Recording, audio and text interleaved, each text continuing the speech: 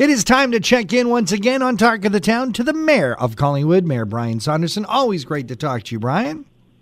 Oh, it's always great to chat with both of you. Good morning. Brian, we're headlong into the Olympic Games in Tokyo as a former two-time Olympian yourself. What's your thoughts on the way the games are going this year? Oh, I think Canada is doing great. It was wonderful to watch Penny Oleksiak establish a new record for medal count for Summer Olympian, 6 medals, and she's got 3 more events. I've been watching the rowing, which was my sport, and a lot of Canadians getting into the finals. It's very exciting to see.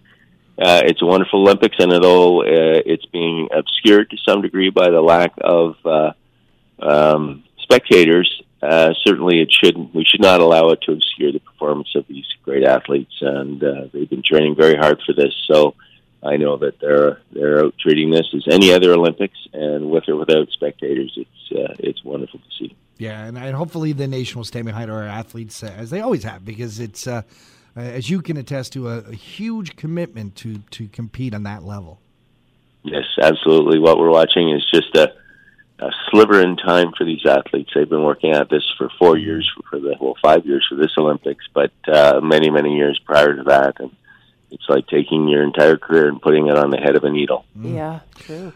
Brian, last time we chatted, last week, we asked you to check in on what's going on with the grain terminals. I know this was something that everybody talked about during the election campaign, that something had to be done and something was going to be done right away. We're a bit ways into the term, and it doesn't look like anything's been done. Well, in fact, quite a bit has been done. The terminals are kind of like an iceberg. There's a lot going on under the surface. Obviously, this is a very historic, iconic part of Collingwood. It really defines our shipping past and our waterfront past as a harbor.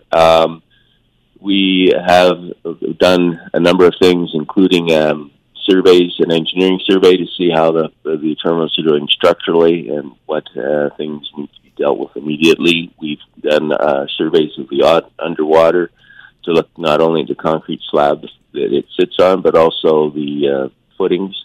There's about 4,200 pylons underwater, and we've seen that they're generally in good shape. And so the next, what's recently gone on is that we have put out an RFP for a heritage study. The terminals are in the heritage district, and they're clearly a heritage structure, and so we want to know what the impacts are of repurposing, how that might affect the historical impact or work in with the history of the buildings. And and that has been awarded. So the heritage study is starting now. And then we are putting out an RFP for an advisor. So the ultimate plan for the terminals is to look at a partnership arrangement, how we might repurpose these to help fund them, to bring them up to current day standards, and what purpose that would be. So we are hiring an a P3 public-private partnership consultant to handle that process for us. So that RFP is going out shortly, and once we've hired that person, then we will have an RFP out for expressions of interest for people or companies that have concepts or ideas for how we can repurpose the terminals. As you know, they're about an $8 million contingent liability on our books. And so what we need to look at is a way that we can responsibly share the costs of getting the terminals repurposed and reused. There has been talk of a public, a partnership, or at least some private investment in there to take it over for so many, many years. What's changed now that we think it's going to be viable? Well, I think what's changed is that we're now going about this in a very intentional way. And I think in 2020, 2014, the council just put a for sale sign on the terminals. Right. And now what we're trying to do is look at, understand what those terminals mean to our heritage, understand what the structural, what the current state of the terminals is. So what types of repairs need to be undertaken. And we have an idea of what it costs to keep the terminals versus what it would cost to tear them down.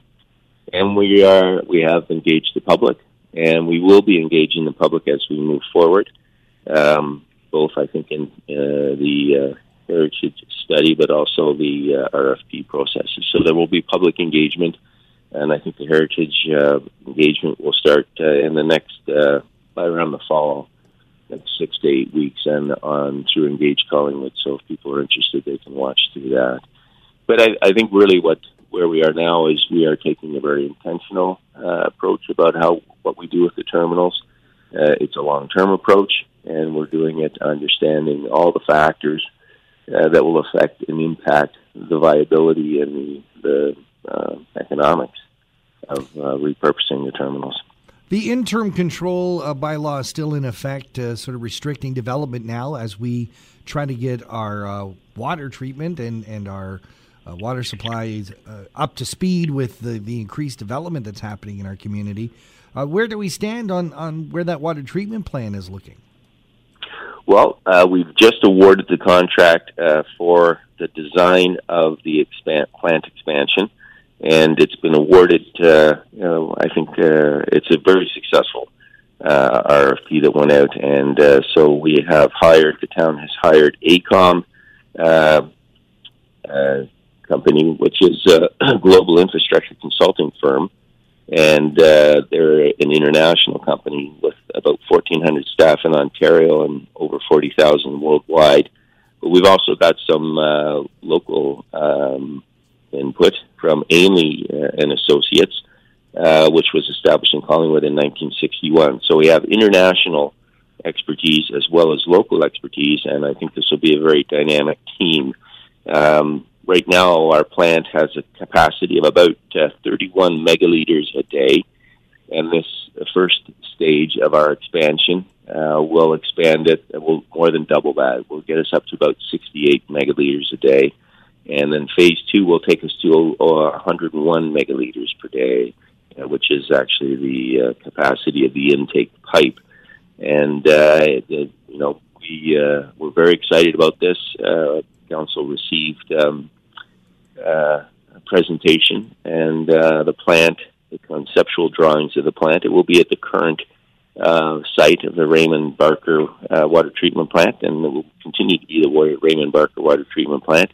And it's at the east end of Sunset Point, which is a very popular point. So this will actually enhance the point, and there will be sort of an educational aspect to the water treatment facility that will talk about water treatment, the importance of water, as well as climate change and environmental change issues that we're seeing and how that will impact our drinking water moving forward. And I think it's just going to be very exciting. It will be adding another barrier.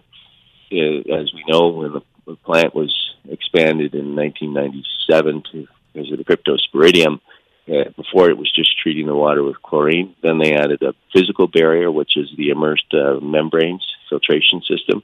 And now we will be adding UV disinfection, which will assist the chlorine in killing off micro pathogens in the water. And we're looking at ways during the treatment or the expansion that we can mitigate the difference with our summer-winter by retrofitting the plant with UV disinfection, which will increase our capacity as we work towards getting the expanded plant open. So there's lots going on there. It's very encouraging and very exciting, and we're very anxious to get this moving. Some great news there. Is there a deadline in terms of when this is when the RFP is going to be built, or it's going to be done? Because so much is riding. People are waiting for this to be finished so that we can open up back to development. Yes. We're expecting that the plant will be done by late 2025, early 2026. But we're also looking at ways that we can mitigate the summer-winter differential to increase our water capacity before the new plant comes online.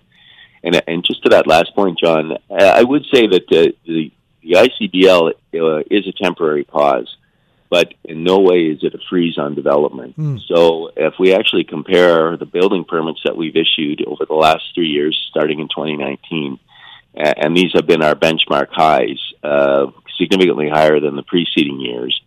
Right now, June 30th of this year, we'd issued 364 building permits, which was between 2020 and 2019. And in both 2020 and 2019, we issued slightly over 800 permits per year. And this year we'll be about 10 to 15% below that. So we'll be around 760 permits for the year. So, which is far and away more permits than we had issued prior to 2019 on an annual basis.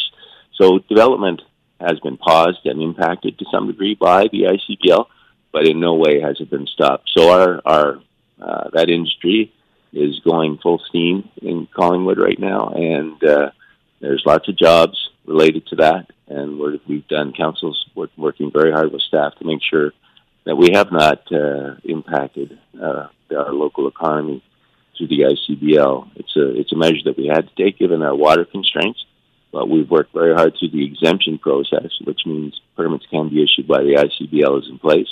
And then once we've done our land use study, and that's been awarded, our consultants are moving forward on that right now as we speak.